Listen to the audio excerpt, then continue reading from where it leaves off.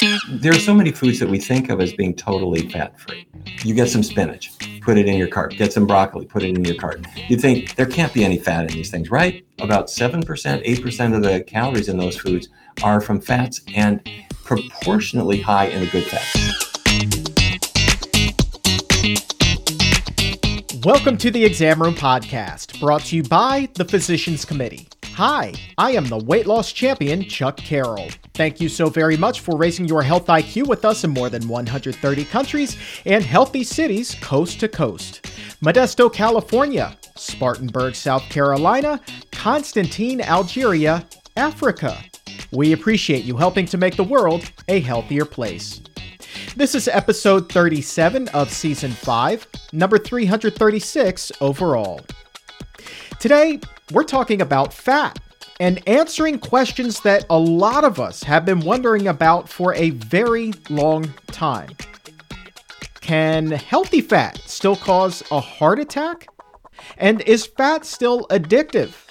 Can it affect your chances of becoming pregnant? And on the other end of the fertility spectrum, how does fat affect menopause? We're also going to be talking about how the body treats fat differently when it comes from plants compared to when it's found in meat and in dairy. And then we're going to be talking specifically about some other foods that have fat, like peanut butter. Everybody loves peanut butter. So what about that? And also the fat that is found in flaxseed and a whole lot more. And the man with all of the fat facts for us today is the author of Your Body in Balance, Dr. Neal Barnard. Now, you heard what he was saying at the top of the show. That is actually his response to a question about whether or not we can survive without any fat whatsoever in our diet. And then today we're going to be wrapping up our discussion from the Exam Room Live with a conversation about a tick whose bite could make you allergic to red meat literally for the rest of your life. You get bitten by this tick. This is not a joke. You get bitten by this tick, and it causes a syndrome where really bad things can happen. If you were to eat a hamburger or a steak or roast beef or any red meat. So the lowdown on this Lone Star tick is coming up. First, though, I want to say a huge thank you to the Gregory J. Ryder Memorial Fund. Their support of the Exam Room Live and the Physicians Committee is helping to raise our health IQs and makes this episode possible. The Gregory J. Ryder Memorial Fund supports organizations like the Physicians Committee that carry on Greg's love for animals by promoting plant-based health and working to end animal abuse while emphasizing programs that promote systemic change and also benefit people. You can visit the Gregory J. Ryder Memorial Fund online right now at gregoryryderfund.org. That's Gregory Ryder, spelled R-E-I-T-E-R, fund.org. The floor is now open for Fat Chat, and here to discuss with us is Dr. Neal Barnard. My friend, it is good to have you here once again. Great to be with you, Chuck.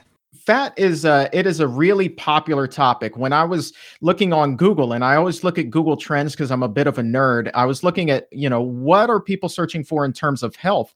And fat is almost always at the top of the list. And we have just dozens of questions that we can get to today. But I want to start with one from Peggy. And this is one perhaps that we get more often than any other. She's wondering, how much fat should we be eating every day? Great question. It's a great one to start with. And here's why. You'll hear all kinds of amounts. And the amount that is recommended sometimes can be skewed by commercial interests. So, for example, if somebody is trying to promote chicken products, well, it's a little bit lower in fat than, say, beef, but not anywhere near as low as, say, beans. So the people who work for that industry push the government to say, well, lower your fat intake to a certain amount, but not too low. The point that I'm making is that you'll get different recommendations based on kind of where the recommendation is coming from. And there's a lot of commercial interests who are coming in. But what does the science show? You do need two fats. And one is called alpha-linolenic acid. This will not be on the test. The other is called linoleic acid. But the surprising thing is how much you need. Maybe about 3% of your calories every day should come from those fats. That's it. So the idea that you need a lot of fat of any kind is really off base, or I should say not supported by scientific evidence at all. So what does that really work out if you're counting? If you are up to, in the course of a day, about 20 or 30 grams of fat, if you're reading labels or whatever, that's all you're going to need. You don't need more than that.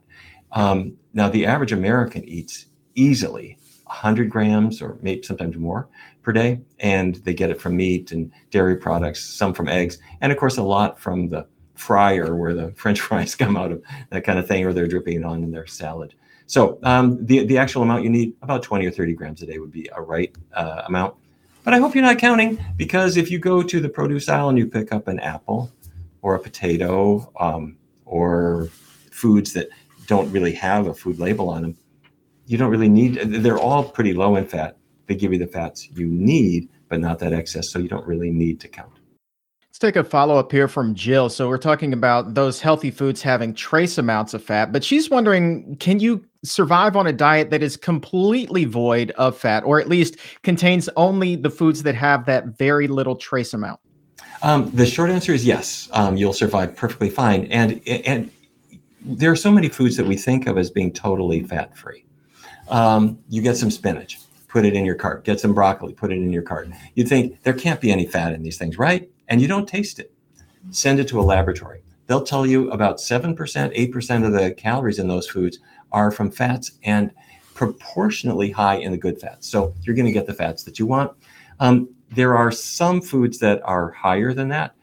Nuts, nut products like nut butters, avocados, obviously higher as well. And you really don't need to be having those foods at all, although some people would argue that a little bit of nuts is good as a source of vitamin E. Sweets here. Can you explain the difference between the fats that are found in steak and in dairy and the fats that are found in those nuts and even avocados that you were just mentioning? Sure. Fat to your eye looks like just one thing, but a laboratory can separate fats. You take the fat out of a steak, and some of that fat is saturated fat. And by the way, let me tell you where this word saturated comes from. It doesn't mean that your steak was saturated in it, although it might have been.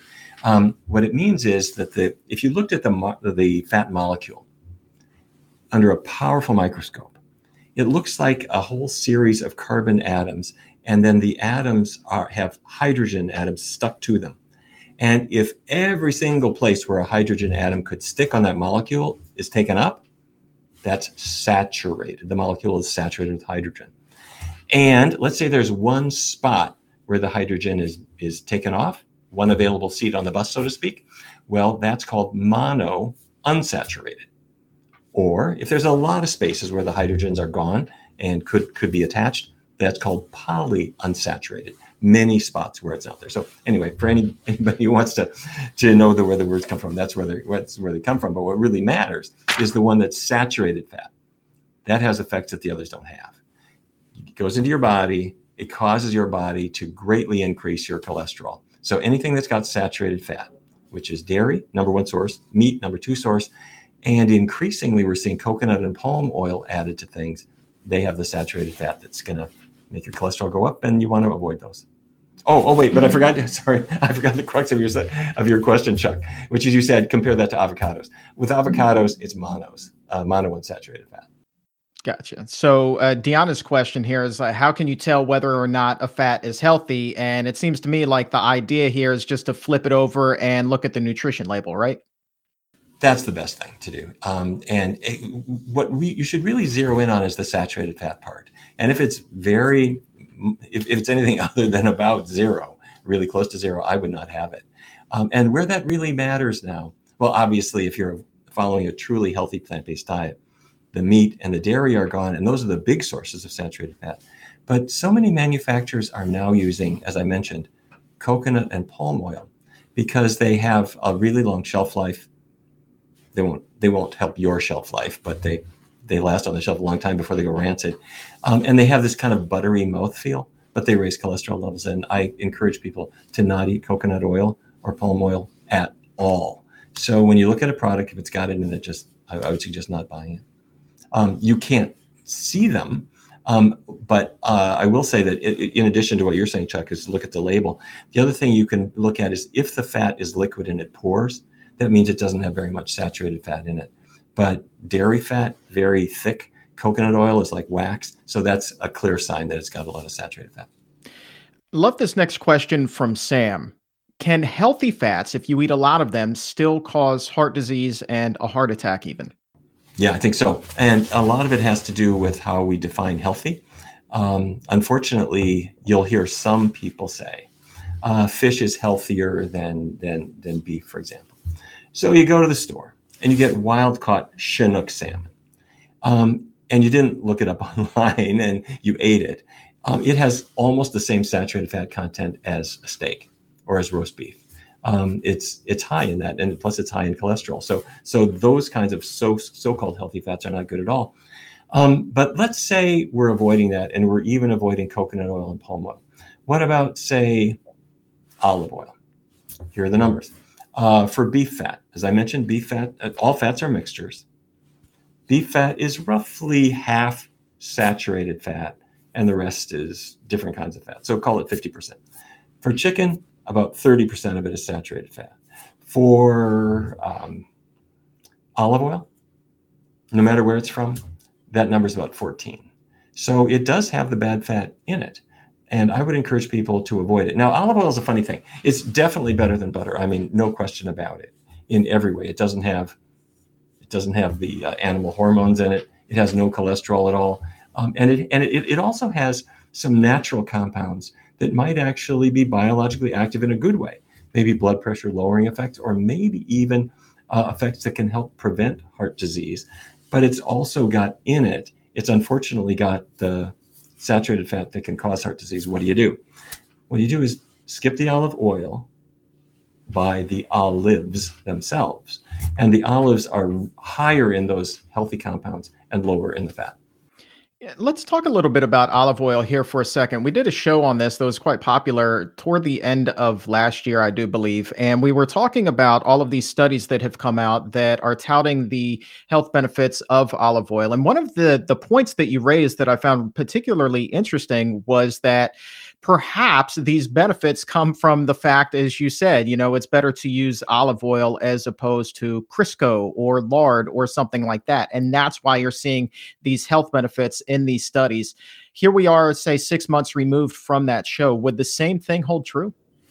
Absolutely. And that's really the thing to remember is that beef fat, chicken fat, pork fat. I mean, these are used in a lot of traditional cuisines, but they are really unhealthy, and they've been responsible for a lot of problems. So a person who switches to olive oil or plant-based fats in general is making a switch in a good direction.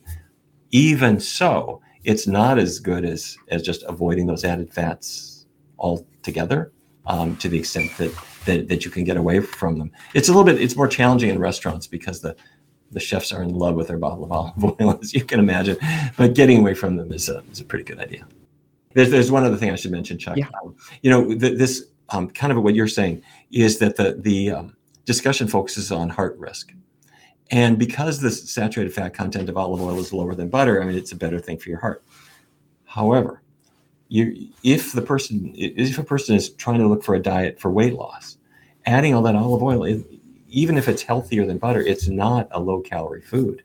The calories in extra virgin olive oil in a bottle that came straight from Tuscany, it's still 9 calories per gram, exactly the same as in lard. So the quality of the fat, better, the calorie content, high. And if a person is trying to lose weight and you're following a Mediterranean diet with a lot of oil in it, and you're getting frustrated because you're not losing weight, it's because the fats in the chicken, the fats in the fish, the fats in the dairy and the eggs, and the fats in that olive oil are really packed with calories, I'm sorry to say. Here's the interesting thing about fat is it is found in the foods that most of us consider to be the most fun, the ones that we crave the most. So Twitch is wondering whether or not fat is actually addictive. People, I don't know if I'd say the word addictive, but I would say the word at least habituating, which is something a lot of us have discovered in my own life. When I was a kid growing up in Fargo, my mother at one point when I was maybe 13, 14, she announced to the family we were not having whole milk anymore. And henceforth, we would have low-fat milk or skim milk. And I mean, that's kind of as much as our family knew about nutrition at that time. And at first, the milk tasted, the skim milk that you bought, it tasted kind of watery, and it even didn't look right. It looked kind of bluish. However, after a couple of weeks, we were all adapted to it. And then once she couldn't find skim milk or something, she brought some whole milk home, and we drank that, and we hated it because we thought it tasted like cream. It was almost like paint. The point is, your taste buds accommodate to the fat level that they've been experiencing over the previous even 3 or 4 or 5 days. So when you go to a lower fat intake, at first it does seem too low. And you'll think, gee, I must be addicted to fat, and you want to go out and have more fatty foods because your taste buds are calling for it. If you stay at that low fat level, then you will discover that that's the fat preference that you establish. So there are some people who say, well, add a little bit of fat to your diet for palatability. Nonsense. What you consider palatable is what you have been eating recently. So the first time I went to the Atlanta airport, I would go through the cafeteria line, and they had a tray of spinach or other greens with big hunks of fat in it, fat back. And I said, what is that? Because in North Dakota, it's never served that way. And they said, oh, that's what makes it taste good. And it's really all depends on what you're used to. When you get the fat out of your diet, your taste buds accommodate, and then that makes weight loss and weight maintenance a whole lot easier. Let's switch gears a little bit, talk a little bit different angle here with fat. Take a question from Alexandra, who was wondering whether or not fat can affect menopause. It can, and we don't have all the answers here. You know that we did a study with menopausal symptoms, and it was women who had hot flashes, a lot of them, and they were really suffering. And so our study was a vegan diet, no animal products. And it also included soybeans because the isoflavones in soybeans help knock out hot flashes. But it had a third step, and that's that we really kept the oils really low, even what you think of as healthy oils. And that seemed to make a big difference. We don't really know exactly why, but I'll tell you what we suspect, or at least one part of this puzzle, is that in the years prior to menopause, if a woman eats a lot of fat, her body tends to make more estrogen, the female sex hormone, estradiol and others. And it appears that the body might accommodate to that. And then when menopause arrives, the change in estradiol is much more dramatic than it would otherwise be. And that's the theory behind why getting away from fats might be helpful for menopause. But I have to say that some of that is speculation. We do know that changing your fat intake does change hormone levels in the body. And we could see that if people did all three of these things, vegan, low fat, and half a cup of soybeans, man, it was amazing. You could really knock out hot flashes. We saw the moderate to severe ones drop by about 84%. And many of the women becoming just free of those troubling hot flashes. Okay, so now we've got that covered. Let's flash back a few decades and talk about whether or not fat can affect a woman's chances of becoming pregnant. We have that question as well from Alexandra. Could eating too much fat also affect your chances of becoming pregnant? Yeah, I really think it can. And I have to say, I'm glad this question came up because so many women, so many couples are struggling with fertility, and they're going through all kinds of testing and procedures that are invasive, and frankly, they cost a fortune in some cases. But diet plays a role in lots of ways. And in fact, in Your Body in Balance, I have a whole big set of chapters on the various conditions that affect it. However, a couple of just real obvious things. If a person eats more fat has a lot of calories in it, 9 in every gram. So that makes it harder to lose weight. Does that matter? Hugely. If a woman is even a little bit toward a not so healthy body mass index, her fertility is going to be much, much less. Now, the other can occur too. If a woman is very, very underweight, her fertility is not going to be so good. So there is a sweet spot. But where that fertility sweet spot is at a BMI, body mass index of, roughly 19, 20, somewhere in there. And so the best way to get there is a diet that does not have animal products in it at all, is as natural as possible, and doesn't add a lot of fat. It makes it so easy to maintain what's really a healthy body weight. We talk about fertility, we talk about pregnancy, 99% of the time, and rightfully so, we're talking about women. But now I'm kind of wondering if a gentleman is eating that standard American diet, he's struggling with his weight, he's got some pounds that he needs to lose. What does that do as far as his chances of, procreating? Does it Yeah. lessen the chance? Oh man, great question, Chuck. Yes, in a couple of ways. First of all, let's say he gains weight, which is what happens to men and women over time for the most part here in America because of what we eat. As he gains weight, his body fat layer is expanding. That's what the added weight is. And fat cells are not just little bags of fat. A fat cell is a factory. It's a living metabolizing factory. So the man's testosterone, male hormone, goes into the fat cell. An enzyme called aromatase grabs a hold of it and converts it to estradiol. That's right, and it comes out. And so over time, his fertility is not so hot, and he may start to develop a little bit of breast enhancement, so-called man boobs, and he'll think, gee, I must have eaten tofu or something, which has nothing to do with it. Soy does not cause this at all. It's a complete myth. What caused it is his weight gain. Okay, so that's thing one, is as he gains weight, he will have less testosterone, more estradiol. The other thing is if he eats cheese, and there are some guys who eat cheese on a pizza, on a burger, or in a sandwich, or on their mac and cheese. Cheese has estradiol in it that came out of the cow. And researchers in Rochester, New York, went to a fertility clinic, took sperm samples, and noticed that the men who ate the most cheese had the worst sperm counts, sperm morphology, and sperm motility. That means the shape and can they swim straight. So what we believe is that even though the dairy industry says, well, the amount of estrogen that Hank is going to eat in our cheese is not very big, fertility is a delicate thing. It is easy to knock it out. And if a couple is trying to enhance their fertility, they should both get away from animal products completely, keep the oils low, follow a healthy plant-based diet. It doesn't guarantee fertility, but it's by far the best place to start. And then the daggone thing about cheese, Dr. Barnard, is it is so incredibly addictive, but it's not the only food that a lot of people think they just can't live without. Peanut butter, interestingly, is one of those foods as well.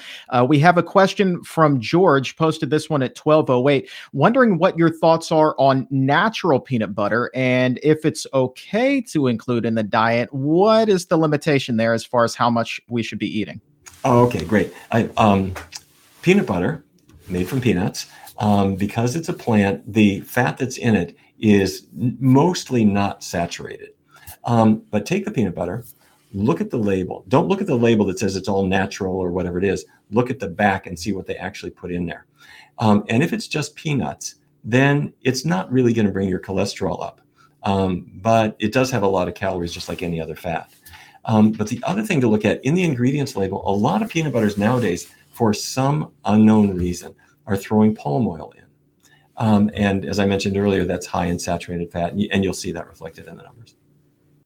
Let's take a question from Victor here, talking about a specific type of fat here, omega-3s. Victor is wondering whether vegan omega-3 supplements have been linked to prostate cancer.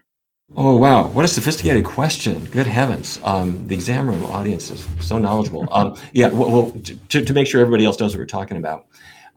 Researchers have looked at omega-3s. People go to the store and they would get fish oil. And they're getting fish oil because it has DHA in it and it has EPA in it. And they're thinking, this is going to help my brain. And, the brain does use those fats. However, studies showed two things. First of all, they showed that people who are supplementing the omega-3s don't get a lot of the benefits they were hoping for. It doesn't really reduce the risk of heart disease and so forth really at all. But the other thing is that studies showed that men supplementing with omega-3 or having higher omega-3 in their diet had more prostate cancer. And at first, the researchers thought this has just got to be a fluke because frankly, you can't come up with a biological mechanism by which that should happen. But the findings showed up in one study after another, after another, after another, and it's one of these things now where you believe it. I believe it has to be true, but we don't really know why. And so the question then is, if I take DHA or EPA from a fish, but instead of eating that, I'm going to have DHA or EPA that came from algae. The benefits of it presumably would be the same, but we don't have any evidence that DHA or EPA is free from the risk of prostate cancer that we've seen with the animal-derived omega-3. So for now, the jury is out on that question. And I would personally be surprised if even the botanical ones didn't have that risk. I want to say hi to Ashley and Heidi, who are able to join us live for the very first time. I appreciate you both being here and everybody who's tuned in worldwide today for the Exam Room Live. I love it. I love it. So many times we get these first-time viewers, and then they just make it that appointment viewing, Dr. Barnard. Every Wednesday at noon Eastern, they join us right here, because it seems to me like the mailbag is just kind of this endless, bottomless pit where people want to fill it up with the questions, because the amount of knowledge that's out there and the amount of knowledge that we want to get out there, it really is limitless. Do you still have the same kind of passion for nutrition and health as you did when you began your career? You know what we're discovering, Chuck? And the answer is yes. What we're discovering is way back when, a generation ago, we thought, well, the foods you eat might affect, your calorie intake, might affect your weight, might affect your cholesterol a little bit. And what has happened over time is that we are discovering an explosion of the applications that we have. It's not just cholesterol, and it's not just blood pressure, and it's not just diabetes, but it's also how much you can change things. A generation ago, we had no idea that you could reverse type 2 diabetes fairly reliably with a healthy diet change, as long as you get to it early. And then, as you and I have discussed, we've found applications for women's health, for things like fertility, for things like menstrual pain and endometriosis, menopausal symptoms, skin health. And it's astounding to see all the things that diet will affect. I guess maybe we should have assumed that, because if you're fueling your car with diesel instead of the unleaded that it takes, it's going to make your exhaust bad and your acceleration bad, and everything's not going to work right. If you fuel your body with the wrong stuff, things are going to go badly. But to answer your question, no, I'm delighted to see the expansion of the data showing how we can use diets in a healthy way, the number of conditions that are improved by it. And I got to tell you one other thing, Chuck. A generation ago, if you went into a health food store to buy things, the cashier was named Sunshine, and they were playing folk music. They had a few products on dusty shelves, and the soy milk was a powder you had to mix up and pour it on your cereal really quickly before it precipitated. Well, those days are gone. I mean, industry is stepping up with products that are frankly terrific. I mean, there are some things out there that you don't want either. But it is amazing to see the ways that you can have foods that are healthy and delicious, and the explosion of recipes and cookbooks and food experts is, I got to say, just a wonderful thing to see. That was such an accurate picture of the old health food stores too, man. I mean, my brain just flashed right back to those places. That's funny. Darcy is in a pickle. So I think that let's talk generally, not just about Darcy's situation. I'll preface by saying that because a lot of people probably find themselves in this same position.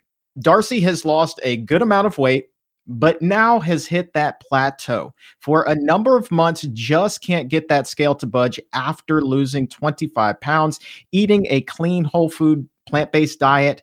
What else can somebody do to help get rid of that stubborn belly fat that just wants to hang on for dear life? Okay, great question, and you are not alone. First of all, congratulations on what you've done. The weight loss you've had, that's fantastic, and to have kept that off, that's great. And so now you're thinking, well, I want to go further. You didn't say this, but I would make sure that we don't go further without saying what is a healthy weight.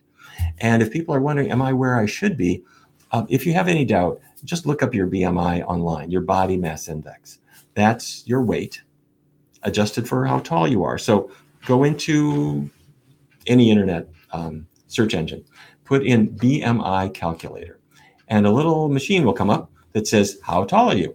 You put that in, how much do you weigh? And it'll then tell you your body mass index.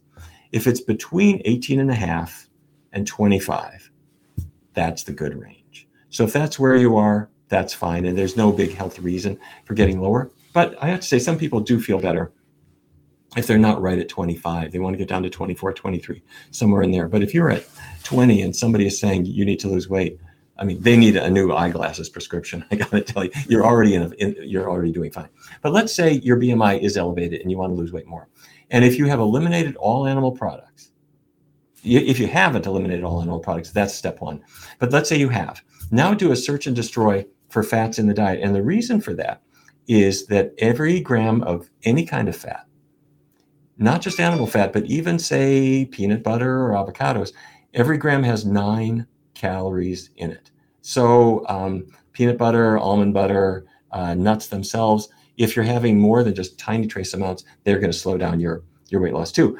And what you'll discover is if you're using those for satiety and you just kind of set them aside or have them in much smaller portions, you'll discover that your weight comes down to a new set point and your tastes and desires come to hit that same set point, and you start to like the new diet that you're having. So you've now got more grains, more fruit, more vegetables, more beans, less of the fatty nuts, guacamole, salad oils, and cooking oils. In your book, Your Body in Balance, you cover endometriosis quite extensively. Jojo at 1229 is wondering what the connection is between endometriosis and fat in the diet.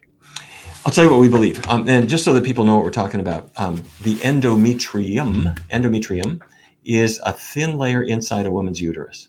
That's the layer where, if she's pregnant, that's where the little embryo attaches. So the endometrial layer is supposed to be this layer inside her uterus, but in this disease called endometriosis, the cells have somehow escaped, and endometrial cells are now outside the uterus. They're implanting on the ovaries and the fallopian tubes and the intestinal tract, and they make you just miserable. Okay, so here's where fat comes in. When a woman eats more fat, her body makes more estrogen. We don't know why, but it happens. Tufts University researchers proved this back in the 90s, bringing women in, feeding them more fat, less fat, and you could show their estradiol levels just go based on the amount of fat that they're eating. Same with fiber. If you increase fiber, estrogen goes down. Okay, so your average American eating a lot of fat, not much fiber, has a higher estrogen level in her blood, and the problem is the estrogen fuels the endometriosis. Don't take my word for it. If you have this condition now, stick with your doctor and so forth. But for the next couple of cycles, try this experiment. No animal products at all. 0. Keep oils to a bare minimum. Don't cook with them. Use non-fat cooking techniques. Skip the guac, skip the nuts, skip the salad oils. And do this as an experiment for about 3 cycles, 3 months, and see if you don't feel better. What you've done with the diet is you've reduced the estrogen stimulation on those cells, and at least theoretically, you ought to be better. And if you are, come back into the exam room and let us know. All right, we've got time for a couple of more, and I want to end with a really interesting question.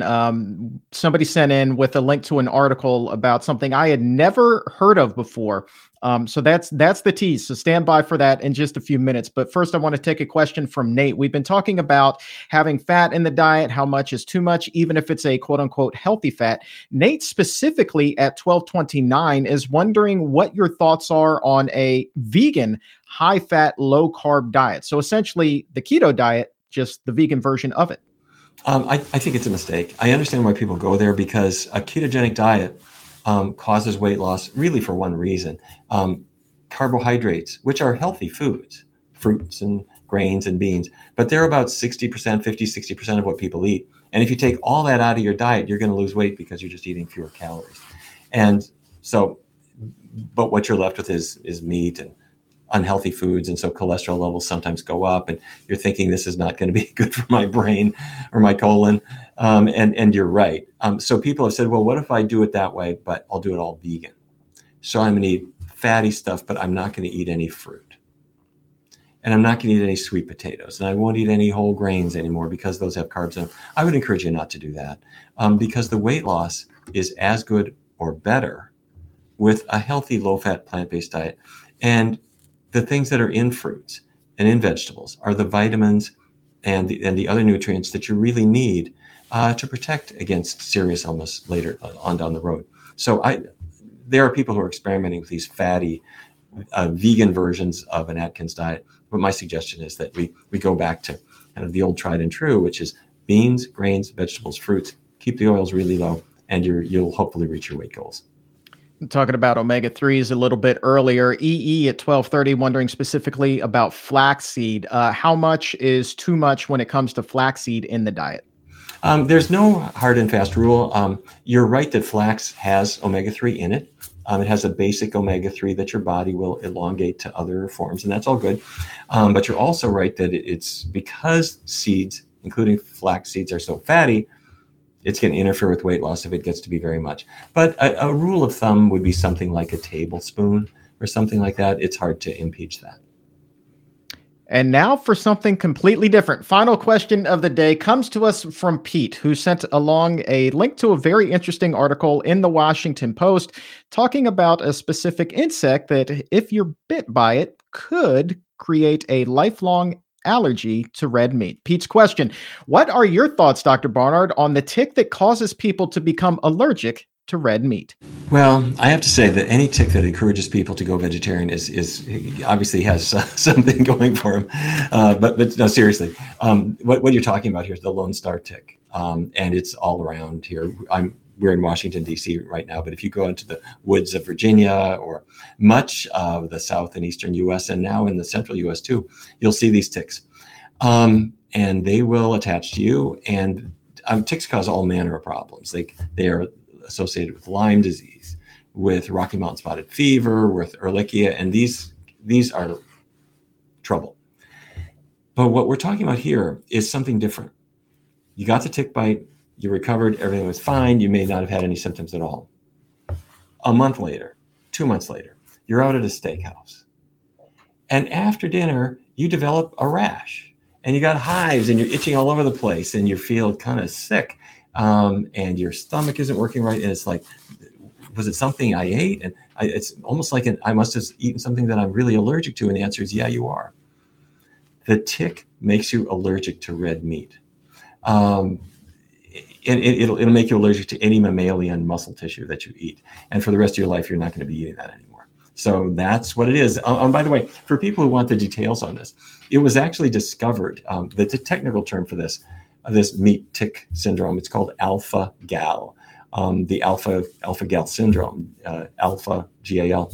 And it was discovered by Thomas Platts Mills, who is at the University of Virginia, a wonderful researcher. And he gave a detailed talk at our International Conference on Nutrition and Medicine in 2021. And so you can see that actually at our website. And I hope people will go and you learn every last thing that you need to about this. And you'll also realize you want to be really careful when you go into the woods.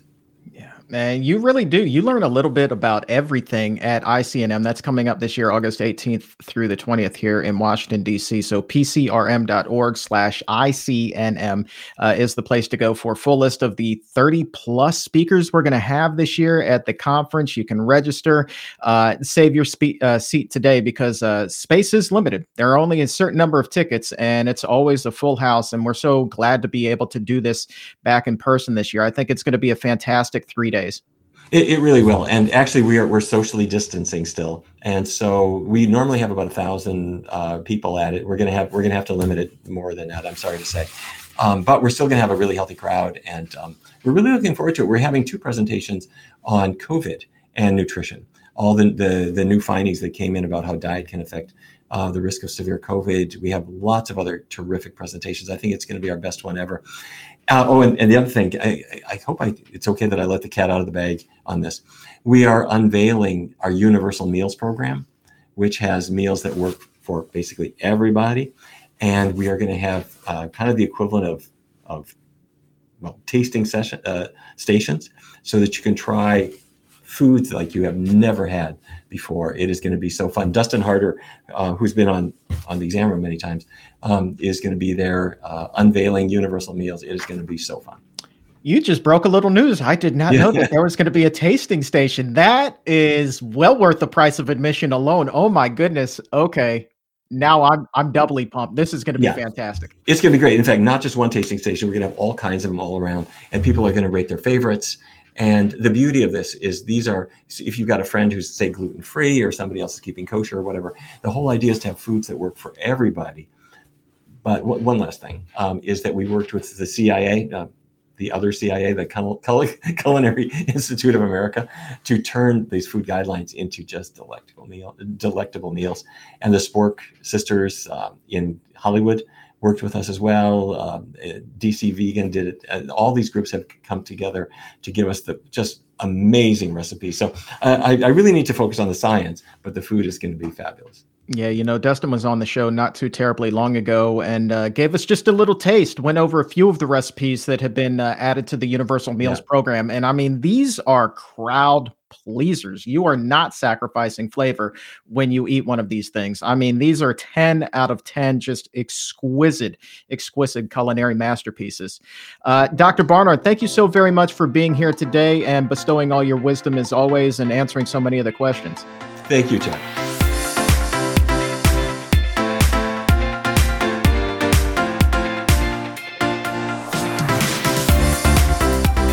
If you're interested in attending the International Conference on Nutrition and Medicine this August, we have a link to register right now in the episode notes. And again, don't wait. Space is limited, as Dr. Barnard was saying, because we're socially distanced. There's only a certain number of seats available, so make sure that you reserve yours today.